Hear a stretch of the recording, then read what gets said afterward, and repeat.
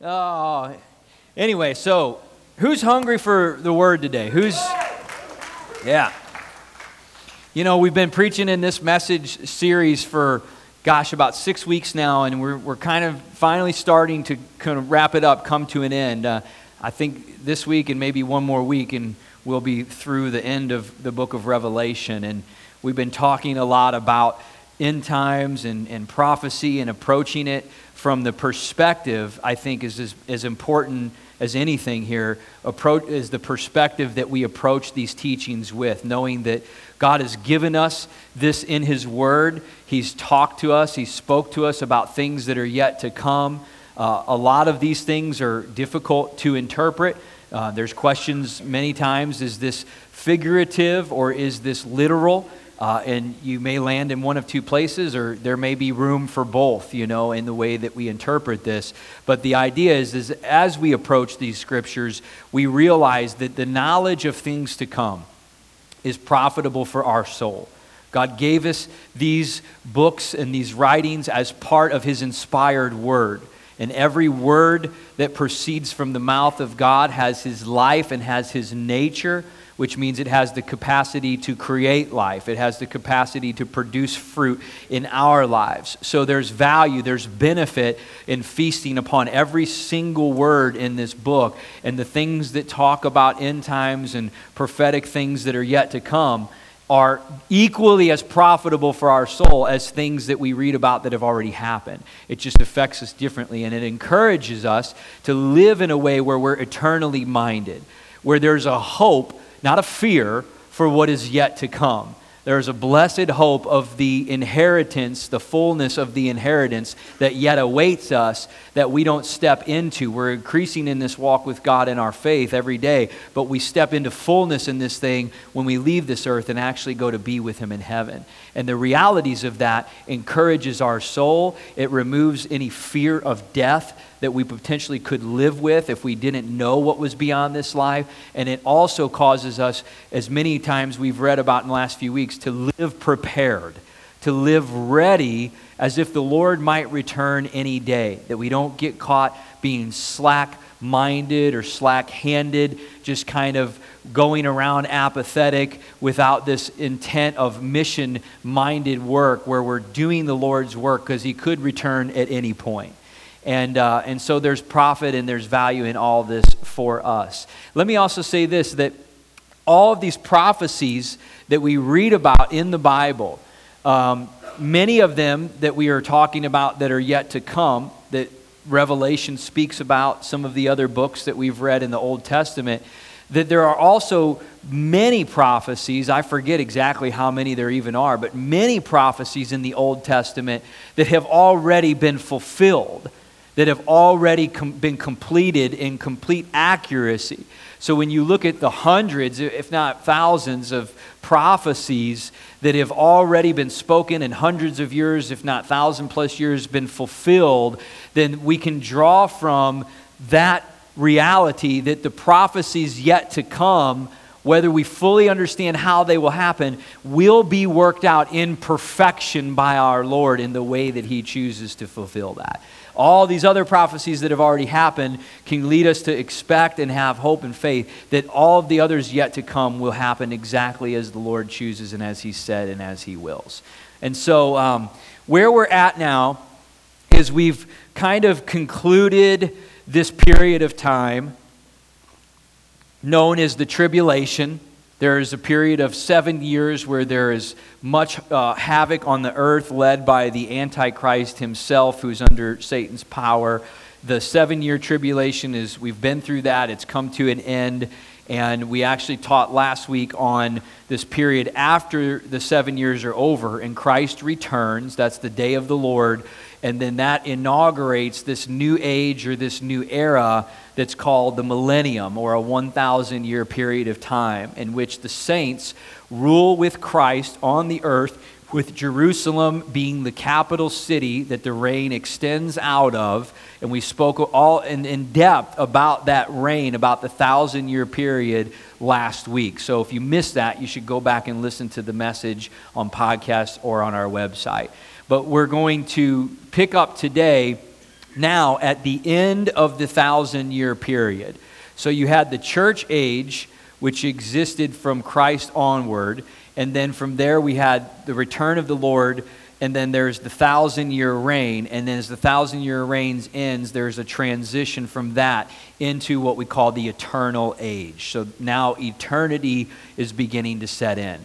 So if you have your Bibles, I'm going to start by just revisiting in Revelation chapter 20, verses 4 through 6, so we can kind of get, a picture of where we're all at. Where is everyone in this story? Where's Satan?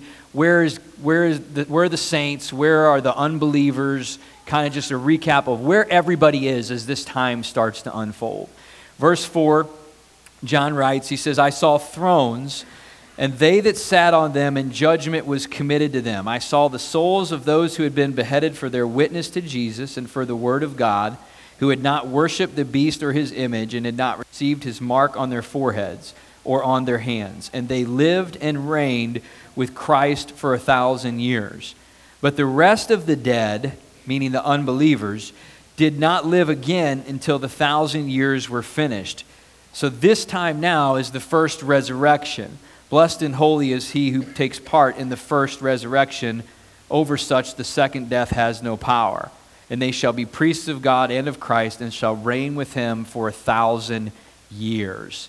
So at this point, we saw a few verses earlier that as the Lord returned, there was the battle of Armageddon, and all of the unbelievers that were alive on the earth that were rallied together in this final battle are destroyed and killed as the Lord returns, and then they are cast into the pit, into Hades in the underworld. So there are now no longer any unbelievers, any rebellious people on the earth after that the Lord has returned. And then it says, once that is completed, that the angel came down and bound Satan for 1,000 years in the bottomless pit. So while Satan, up until this point, has been running to and fro around the earth, wreaking havoc on God's people and on the earth, bringing darkness amongst our world, now, for the first time since he was thrown out of heaven, he is actually chained up and he's put in the prison where all those unbelievers were, in Hades. And it says he's chained up for 1,000 years, which is significant because during the 1,000-year reign of the saints with Christ, we talked about last week how there is this peaceful blanket over the earth. There is this sense of a void of Satan and of evil that as we're reigning with Christ for those 1,000-year period, that is no longer a part of this world as we've known it since Satan was cast out of heaven. And so there's this beautiful time that we see. So Satan and all the unbelievers and all of his demons are now bound up in the pit, unable to affect the world. And the Antichrist and the false prophet, however, for whatever reason that it takes place in this way, when Jesus returned and all of the unbelievers and Satan were put in the pit, it says that the Antichrist and the false prophet were actually cast into the lake of fire, which as we read, we can determine is a different place than Hades or the underworld of hell. The lake of fire is the final destination of departed spirits that died in rebellion or unbelief. It is the eternal place of torment, weeping and gnashing of teeth, fire and brimstone, where those who have rebelled against God are going to suffer in eternity for the rest of time. Their spirits are not just annihilated. There is an eternal condition for those unbelievers, just like there's an eternal condition for those of us who believe. So now the 1,000-year period that we've reigned with Christ is kind of coming to an end. And then we pick up in verse 7 and see where this goes from here. Now the 1,000 years have expired, or when the 1,000 years have expired, Satan will be released from his prison and will go out to deceive the nations which are in the four corners of the earth, Gog and Magog, to gather them together to battle, whose number is as the sand of the sea. They went up on the breadth of the earth and surrounded the camp of the saints and the beloved city. So there again, the camp of the saints in the beloved city, that's Jerusalem, the capital where we're reigning with Christ from during the 1,000-year period. And fire came down from God out of heaven and devoured them. Now, not the saints, but those who were under the influence of Satan at the end of the 1,000 years when he was released. And then verse 10, the devil who deceived them was cast into the lake of fire and brimstone, where the beast and the false prophet already are. And they will be tormented day and night forever and ever. So, first of all, at the end of the 1,000 years, Satan is released. He forms this force to try to create this one final stage or one final battle against God. And they're devoured with fire. It says they come up to the camp of the saints. So they, I guess, surround the city of Jerusalem. And then fire and brimstone rain down from heaven, much like in the time of Sodom and Gomorrah. And it devours Satan and all of them who are rallying in this final stage. And then it says that Satan at that point is then cast into the lake of fire, where he joins the false prophet and the Antichrist. Now, going back a few weeks ago, I talked about this, but Satan, the Antichrist who does his bidding during the end times, and then the false prophet who's actually under the control of the Antichrist to do signs and wonders to make people believe in the Antichrist. These three are the first to enter in out of anyone else to the lake of fire, the final destination. I think this is incredibly interesting because many theologians will refer to Satan, the Antichrist, and the false prophet as the false trinity. The false trinity. We know the trinity of God the Father, the Son, and the Holy Spirit, God in three persons. And Satan will do some of his most destructive work in the church, hear me on this, folks, by deceiving those who have a little bit of truth, where he can distort truth and actually do more damage many times with that than he can with people who have no knowledge of the truth. Because then what happens is he attempts to align himself closely with the things of God and with the teachings of God, as if to deceive God's people. So then he does harm inside the body of Christ, which ultimately ripples out and flows out into the rest of the world. The Bible says that Satan disguises himself as an angel of light. We know he himself was a fallen angel to begin with. And so the point in that I want to make is to just really be aware of his tactics and of his schemes. That, even when you get a little bit of the truth and you get a little bit of the word, don't think that Satan won't try to twist that and manipulate that on you. I've seen so many people who have used Scripture in false ways and in false interpretations, and then base their truth on that and attempt to teach and espouse that to those around them, and it becomes very contaminating and very destructive in the lives of God's people. So we need to know Satan himself is the father of that, and he's behind that. And so Satan, the Antichrist, and the false prophet are now in the lake of fire, the first three entrants, the complete false trinity, awaiting the rest of all of the unbelievers to arrive there since the beginning of creation. And we're going to get to that in a moment. But I want to address this first of all because some of you may have been thinking this. I've certainly thought this. I'm not going to suggest I'm going to be able to give you the full answer because I don't know that we can have that. But why in the world is Satan released? I mean, God returns, Jesus returns, throws him in the pit. All of those in Armageddon are destroyed. The world is now void of Satan's presence. Like, what's the point in him being released after 1,000 years of being bound up? Additionally, it says that he goes and he brings people together on the earth for this battle. What's that all about? Who are these people that Satan is rallying to him in this final stage, in this final battle against God that we know ends in futility, where God's fire rains down and destroys them all? So why he's released, to be honest, I really don't know. I'm not sure on that. I've read a lot of theories. People suggest that it's an opportunity for God to finally extinguish and rid the world of Satan, or for there to be an opportunity for one last testing of people if their faith is true and genuine and real. But here's the interesting part of that, is that so many are already gone to be with the Lord. So once we're in that glorified state, now we're not really subject to Satan's tempting. So who are the people? Here's the most popular theory, and to me, this is the only thing that really makes sense. If it's not this, then I don't know what it is. But the theory is that at the end of the 7-year tribulation, we know that there are many who have been caught up in the air through what we talked about as a term the church uses called rapture to teach about the catching away that Paul speaks of in 1 Thessalonians 4. So there's many who've been caught away in the air. There are all those Old Testament saints who've gone on who died in faith, who are now with the Lord in heaven. And there are all the New Testament saints, those who've died since Christ came. So the church is united now in heaven. However, the Bible does speak about, through Revelation, a remnant of people on the earth who actually endure, meaning that they survive the tribulation.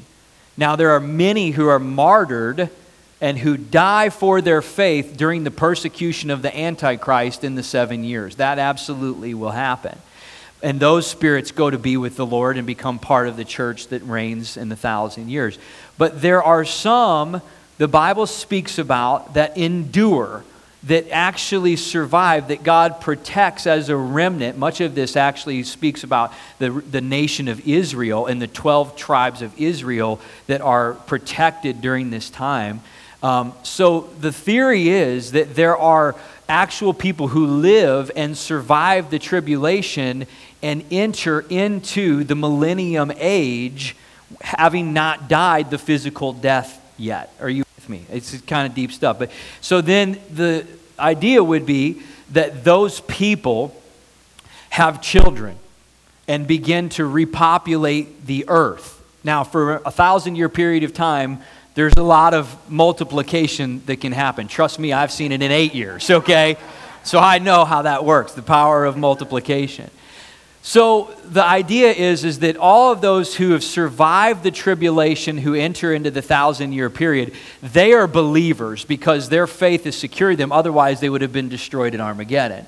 So they're true believers. They enter into the millennium, and then they begin to have children and repopulate the earth as the earth repopulates as well after the destruction that has occurred, becomes fertile once again and growth and stuff like that. So it's possible that these millennium, the ones that enter the millennium and have children, and then these children continue to have children.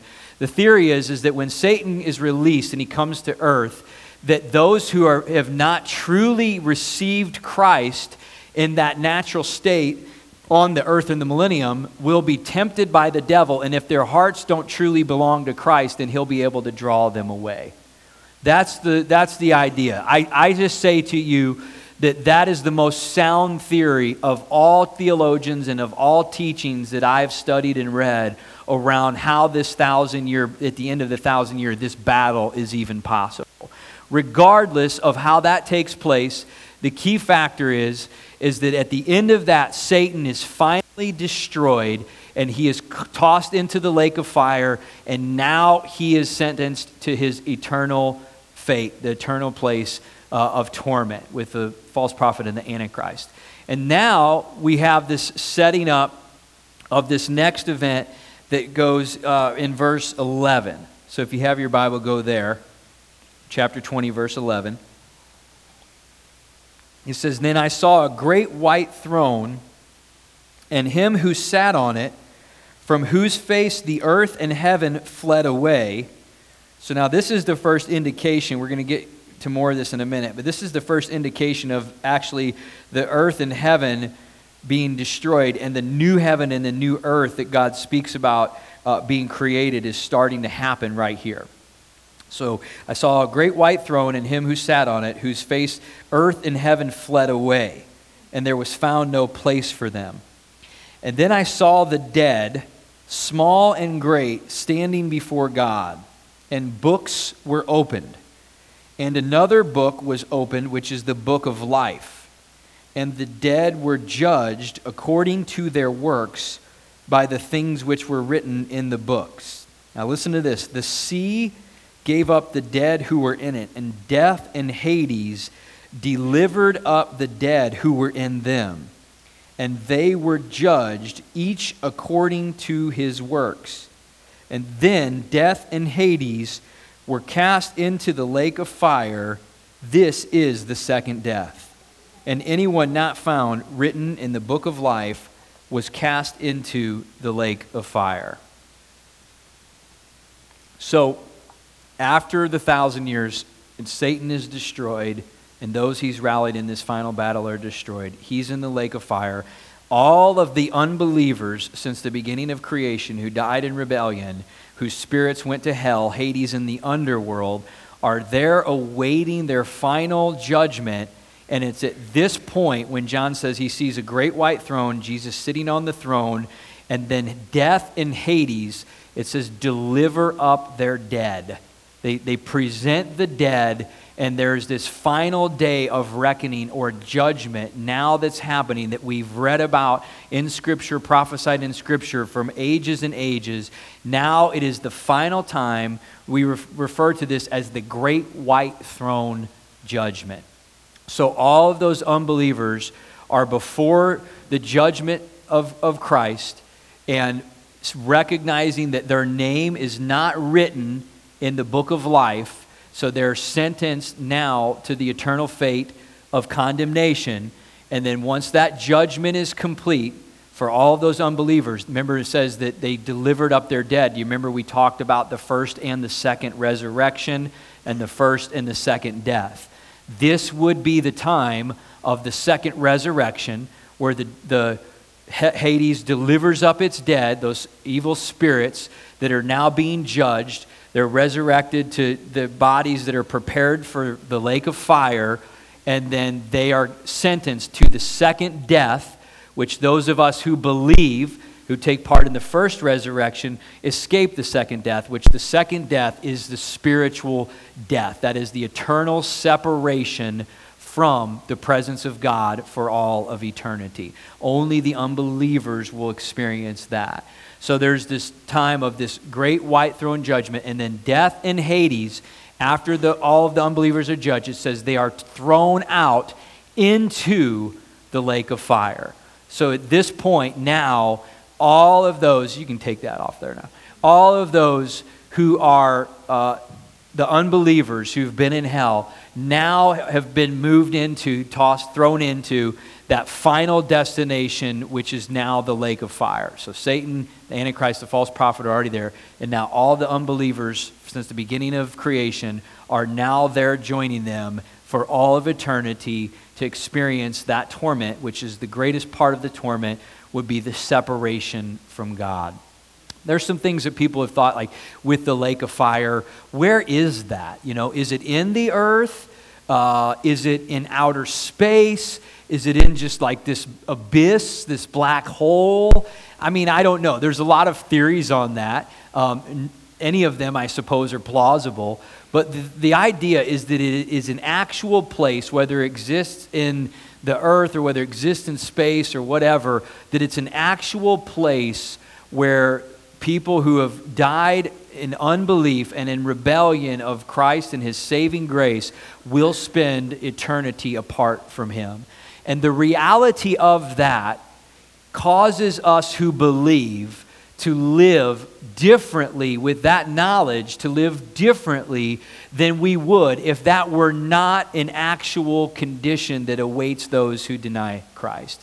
Because we live in a way where God will use us to share His saving message and to show and reflect Christ's character in and through us in a way that continues to draw more to Him while we walk this earth and continues to populate the kingdom of heaven. And I'll just kind of end this segment by saying that, you know, there are a lot of teachings around the idea that hell is not an actual place, that it's a figurative thing. God would never make people suffer for all of eternity. That's just not the case. And I just have to differ on that view, that based on the way the Bible reads from beginning to end and all these teachings, as I've taught you in these numbers of weeks, that hell is a real place. It is an actual outcome. It is a place that that spirits will spend eternity that die apart from Christ. And for me, what I see is that my place during the era we're in now, which is the church age, is not to sentence or condemn. We see in the great white throne judgment, we're reigning with Christ, but who's judging? He is. He's judging souls. Now, believers, we are called, we say we can judge sin in the body. We can look on things and say that's sinful. We can judge things like that, but we're not judging the eternal state of sinners or of people's spirits, that God himself is the one on the throne doing that judging. So we live during this church age where our mission is just as much the mission Christ had. He came to seek and to save the lost. He did not come to condemn, but that the world through him might be saved. That final act of condemning happens in this great white throne judgment, and we have the opportunity now to bring the message of hope and of grace and of salvation. And that is our part to play, folks. And if we ever get outside of that, if we ever get in a place where we're condemning anyone, sentencing anyone to an eternal fate of hell, then we have erred greatly in our mission in what God has called us to do and how to present this thing. Is it a real place? Yes. Is it an outcome that people will experience? Yes. But our place is to preach the good news, the hope of Christ, the realities of hell, but the goodness that Christ came to offer those who would believe. And that's the way that we must approach it. And so I want to show you just in 2 Corinthians chapter 5, if you could go there, verses 9 and 10. It says this, "Therefore we make it our aim, whether present or absent, to be well-pleasing to him. For we all must appear before the judgment seat of Christ, that each one may receive the things done in the body according to what he has done, whether good or bad." So, while the unbelievers await this great white throne judgment and receive the judgment of condemnation, we also see in the scriptures that every soul will actually approach the judgment seat of Christ. Now, when we read it in these verses, it says everyone approaches the judgment seat, both good and bad. So what we draw from that is that believers will approach a judgment seat. The word in the Greek that's used is bema, which basically means like a place of passing through, an entry point, a way to receive what's due and what's owed.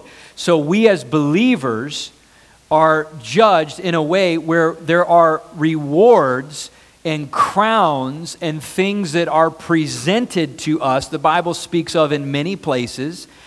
Jesus himself talked about a saint's reward, a servant's reward, and a prophet's reward. There are 5 different types of crowns throughout the Bible that we see that believers can be awarded in heaven. Again, much a mystery, but a beautiful mystery nonetheless, in how this awaits us. The point that I want to make is that there is the judgment seat that believers will approach, which is where the rewards and the crowns of how we've lived our life in faithfulness and obedience to Christ will be presented. But the judgment seat at the great white throne is a different word that is used when it says judges those who are dead. It's the word krinos, which means to receive a sentencing of condemnation.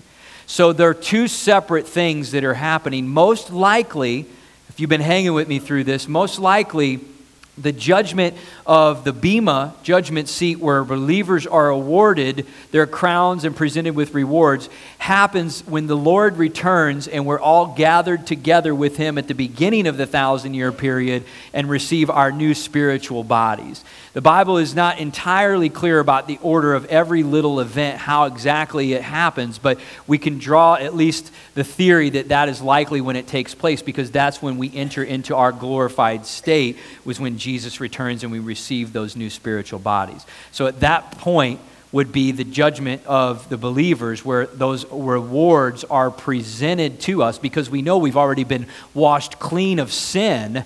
So we're not stepping in waiting to receive a sentencing for every little evil act we've done. We've been washed clean of that. It's been blotted out. It doesn't exist in the eyes of the Lord. So the only thing left to really judge or to present in that entryway is going to be the rewards and the crowns that God will present to those who have lived faithfully and have lived that kind of life. And that will mean something as we enter into heaven of significance. So beyond that, it's something that awaits us that we are anticipating and that we are excited about.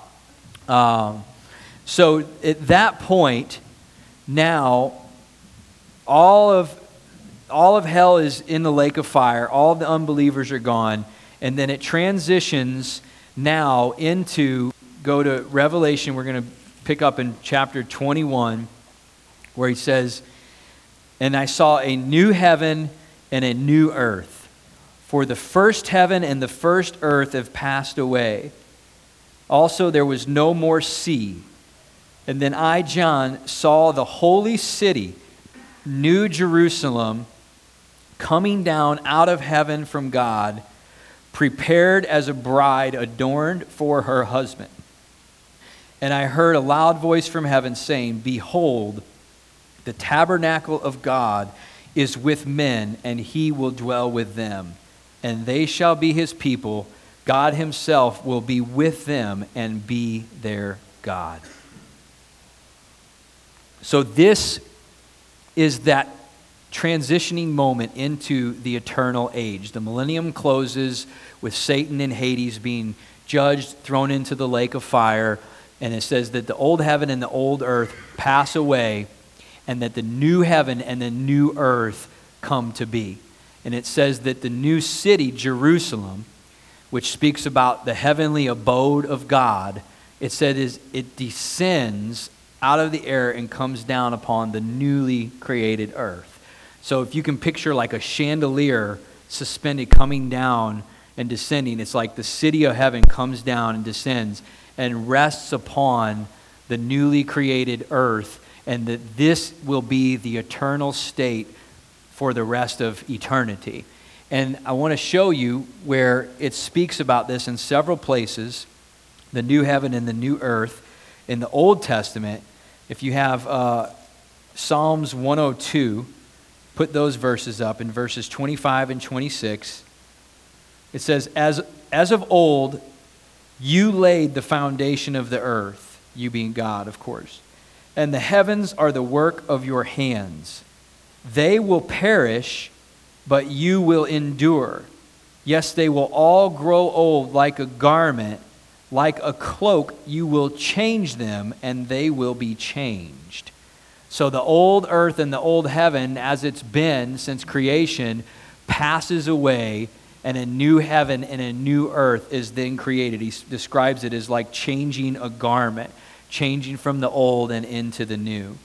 Isaiah in chapter 65, verse 17 says, For behold, I create new heavens and a new earth, and the former shall not be remembered or come to mind. So the beauty of the new heaven and the new earth and the heavenly Jerusalem that comes down is a beauty and a perfection like nothing that has ever been before that. And that establishes the eternal age. And then in 2 Peter chapter 3,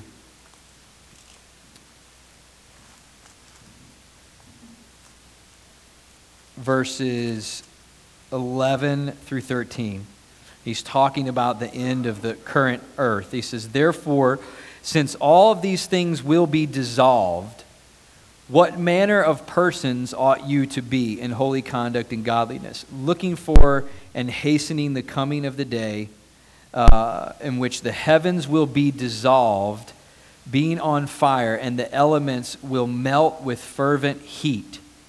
Nevertheless, we, according to his promise, look for new heavens and a new earth in which righteousness dwells. So the way that the old heaven and the old earth go away could be a couple of things. One, it says that the earth will be dissolved with fervent heat, that the elements will melt. So this raining of fire down on Satan when he rallies the battle at the end of the 1,000 years, it's possible that that fire coming from heaven and raining down to devour all those is what ends up melting and destroying the earth to prepare the way for the new heaven and the new earth. It says here that it just passes away. It fled away. So it's also possible that even though there's been fire that has quenched the earth, we know that happens, that it just ceases to exist. It just kind of goes away, and then the new heaven and the new earth come to pass.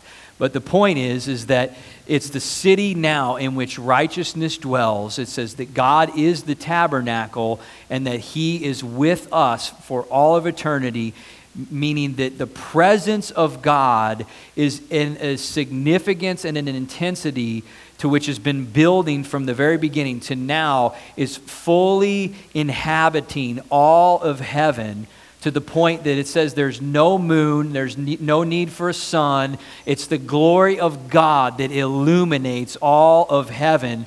The presence of God is so full and so thick that it's just everywhere, and we are in his presence in a way and a closeness and an intimacy like never before known. And this is the beauty of our eternal condition, is to walk and dwell with God as been intended from all of time before, when he created Adam and Eve, to have that closeness. And so I want to spend the last number of minutes just describing to you a little bit about what it says in this new heaven, because there's some miraculous things in here that I believe will really just strengthen your faith and build your hope and expectation for what's to come. Verse 9, it says, chapter 21, verse 9, "And then one of the 7 angels who had the 7 bowls filled with the last 7 plagues came and said to me, 'Come, I will show you the bride, the Lamb's wife.' And he carried me away in the Spirit to a great and high mountain, and showed me the great city, holy Jerusalem, descending again out of heaven, having the glory of God. Her light was like a most precious stone, like a jasper stone, clear as crystal." So picture that. It's jasper, but it's clear and pure. And the light of God is just transferring through everything, because the city is this clear and precious stone that it's made out of. So the light and the glory of God just travels and transfers and refracts through everything. Verse 12, it says, "And she had a great and high wall with 12 gates, and 12 angels at the gates, and their names were written on them, which are the names of the 12 tribes of Israel. 3 gates on the east, 3 on the north, 3 on the south, and 3 on the west. Now the wall of the city had 12 foundations, and on them were the names of the 12 apostles of the Lamb." So let's pause right there for a second. So what we see is we see the square foundation that he's describing, and then these walls that are coming up off of the foundation that are a description of the New Jerusalem. And on these walls, it says that there are the names of the 12 tribes of Israel written next to the gate on each of these walls. And then on the foundations, the names of the apostles are written. One day I was reading this and I was like, that's really interesting, Lord. Like, the apostles are on the foundation, but the 12 tribes are on the walls. Because the 12 tribes of Israel came chronologically before the apostles did. I just think that that's interesting. And I felt like the Lord spoke to me and quickened in my spirit and said, it's the foundation of the revelation that the apostles received about my son. That is the foundation which secures everything the Old Testament saints died in faith believing for. And it's the foundation to which all of the church has entrance into heaven in the New Testament era as well. And that's why the apostles' names are on the foundation and the tribes are actually on the walls. And then each one of the 12 gates that are in those walls, it says, is a most precious pearl. Imagine that, a giant pearl, and in every one of the gates is this one big pearl stone.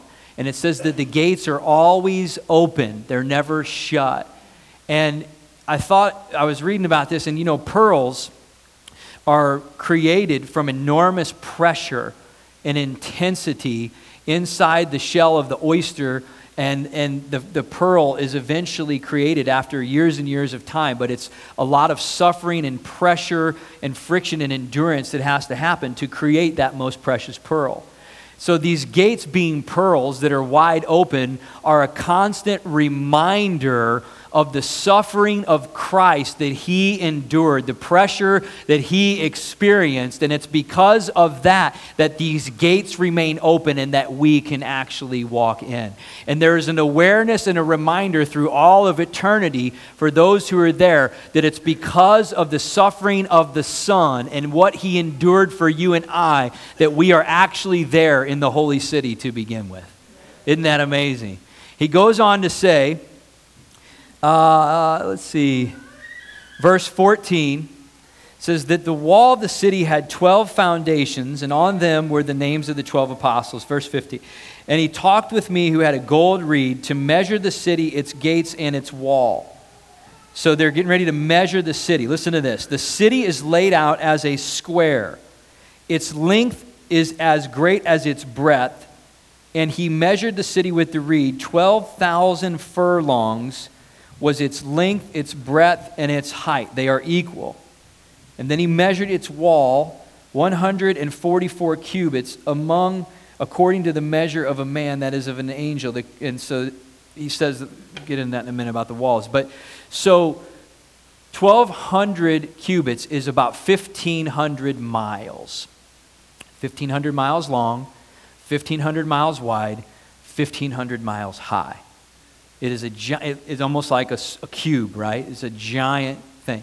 And so I was studying this, and based on the enormous square footage of what that city would be, they estimate that if you took the square footage and you divided it out where there were, like, everybody had a normal, like, one size room that they were occupying, that there could have been like 100 billions of people that could fit in this type of square space. Could be. So that's a quintillion. It's 18 zeros.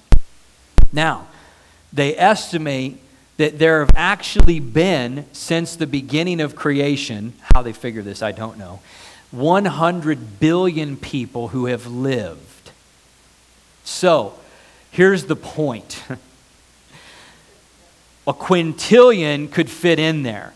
There's only at best 100 billion that have walked the earth since the beginning of creation, of which we know not everyone will enter into heaven.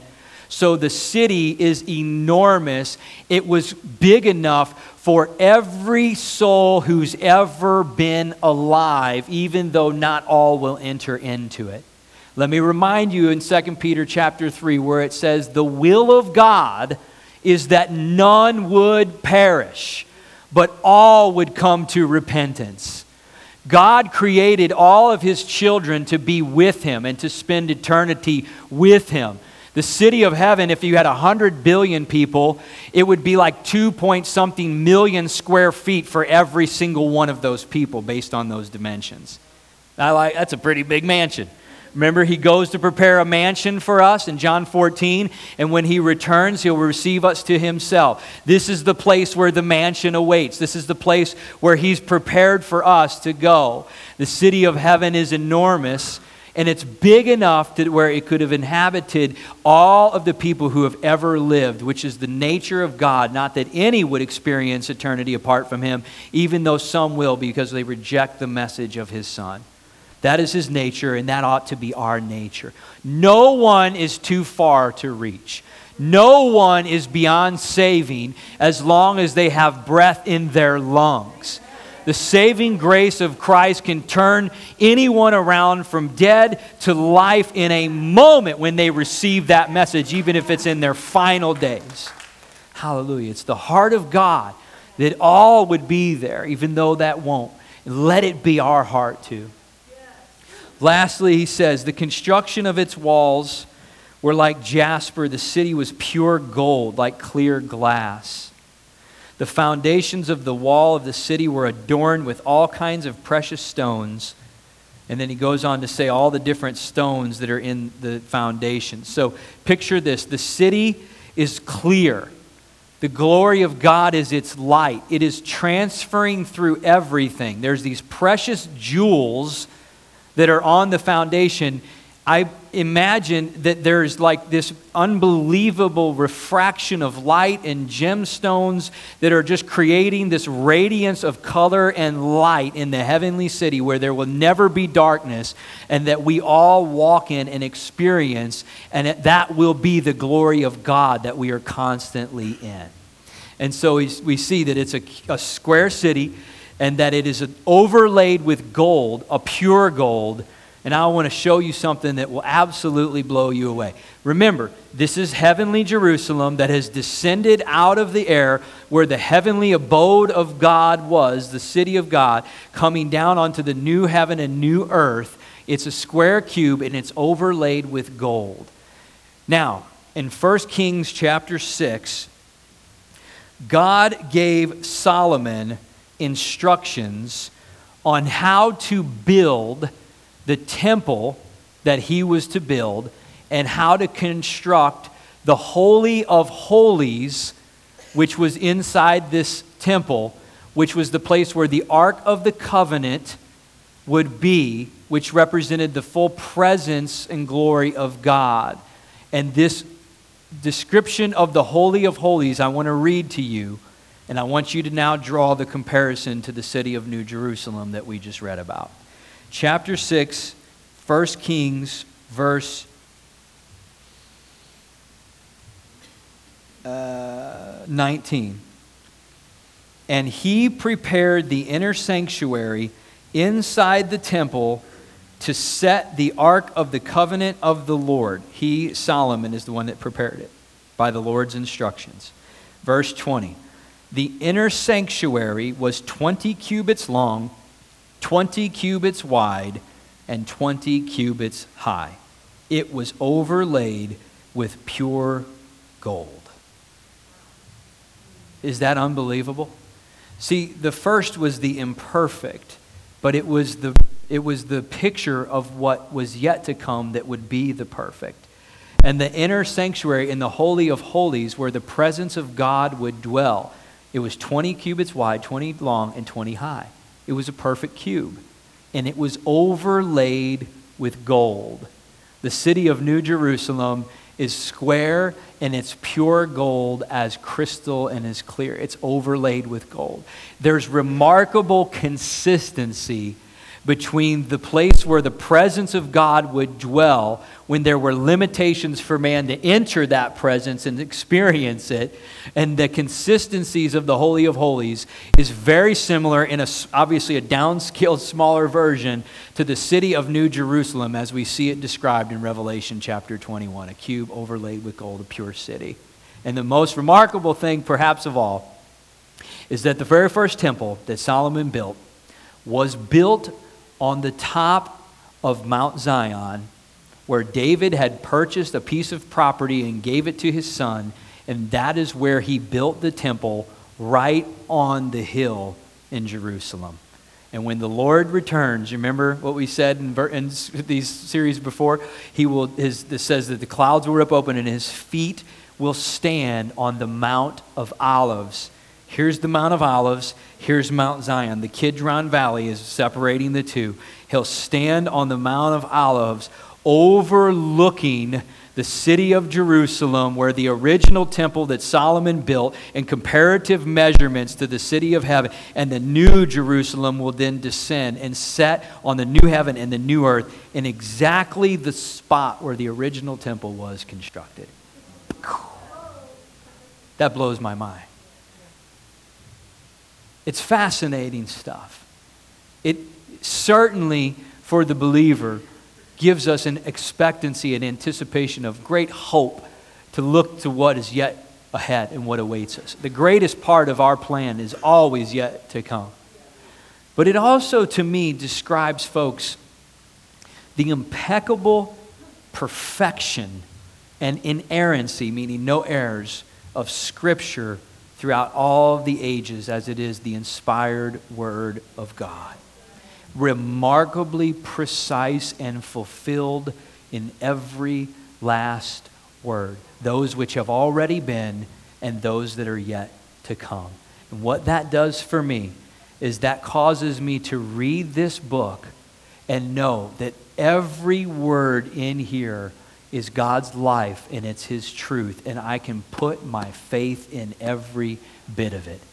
It has the answers to the matters of life, both of this and of that is yet to come. Amen? Amen. So let's, I'm going to have Steve and the team come back up as we close things out here today, but the last thing it speaks about in chapter 22, it speaks about a river of life that is flowing out from under the throne of God. And it speaks about a tree of life that's yielding precious fruit all year long. And it says, there's no more curse, but the throne of God and the Lamb Himself shall be in it, and His servants shall serve Him. They shall see His face, and His name shall be on their foreheads. So again, looking at consistency, looking back to the Garden of Eden, there was a river that flowed out of the Garden of Eden.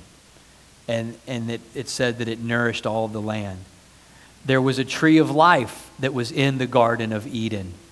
And it was originally intended to provide nourishment for Adam and Eve so that they would live forever. The original plan was that they would live forever with God. It says they walked with Him in the cool of the day, the presence of Lord among them and with them. There was no sin and no curse prior to Satan's deception. So this picture in the garden is a very accurate comparison to what we see in the final state when the new Jerusalem and the new earth and heaven are made. There is a river that proceeds from the throne of God.